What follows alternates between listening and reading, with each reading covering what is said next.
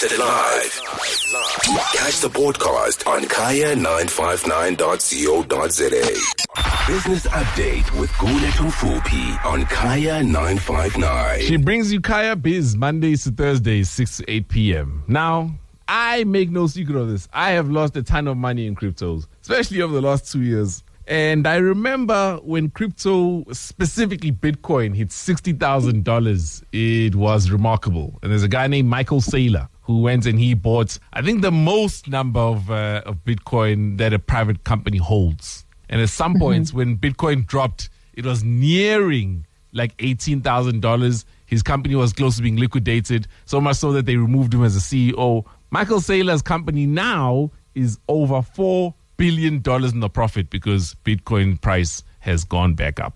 Sheesh, on this one, I knew the story would pique your interest. And you're quite right. Not only has the cycle of Bitcoin and other cryptocurrencies been very cyclical, largely driven by sentiment, demand, and of course, the changing regulatory environment that we're into. But this is also very indicative, Caesar, of where we are in terms of currency devaluations and depreciation. As you mentioned, in South Africa, and maybe in Rand terms, Bitcoin actually came very close yesterday to touching 1 million Rand, returning to levels that we last saw in November of 2021, as you correctly put it. But to put things into perspective for us as South Africans, when you take a look at the Bitcoin price in terms of the Rand value, it actually does reflect the depreciation of the Rand to the US dollar. Because back in November of 2021, the dollar Rand exchange rate was sitting at 15.70. Today, we're sitting at around 19 to the US dollar. So this puts things into perspective that essentially because of the depreciation to the currency, it does actually propel the value of Bitcoin at the moment. What's also been driving a lot of interest from what we understand, especially on an international market front, is the growing interest of asset management firms to actually launch Bitcoin-based exchange-traded funds.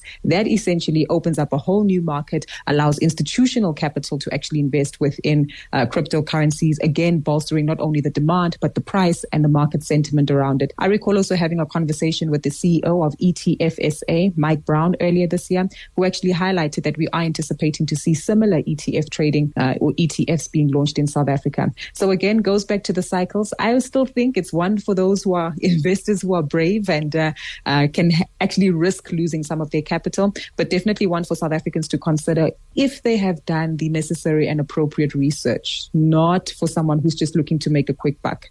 And then in other news, Japan's economy entered a technical recession. So that's what, 2 quarters of negative growth in succession?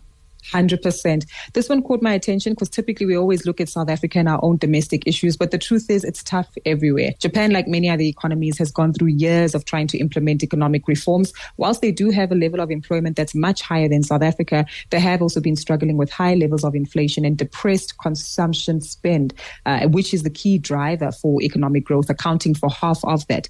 So what we do see is that Japan has been battling higher prices for food, fuel, together with other goods. And also bear in mind that Japan also imports much of its base energy requirements like South Africa. So it is unfortunate that they have slipped slightly in terms of their economic performance, now putting Germany as the 3rd largest economy in the world.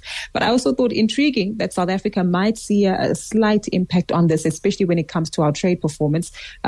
Japan isn't necessarily one of our significant trade partners, but in terms of our main exports being platinum, iron ore, and cars, they are quite critical in terms of seeing a prop up in their economic performance, which will directly then impact just how much it is that South Africa can trade with them. But bad everywhere. And I guess some lessons that we can also learn from some of our other peers. 100%. And as he correctly points out, I mean, you've got so many things in common with the Japanese economy. If they're going into a recession, it could be an indication for us as well. But they're coming off a bigger base even. What are the markets 100%. Looking like? Markets did pull back yesterday.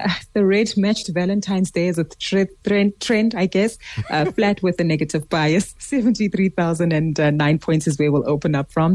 Currency-wise, well, it's helping us out with Bitcoin, I guess. 1906 is the weakness that we're witnessing with the dollar-rand exchange rate. 23.95 to the British pound and 20.45 against the euro. Thank you very much. She brings you Kaya Biz Mondays to Thursdays, 6 to 8 p.m.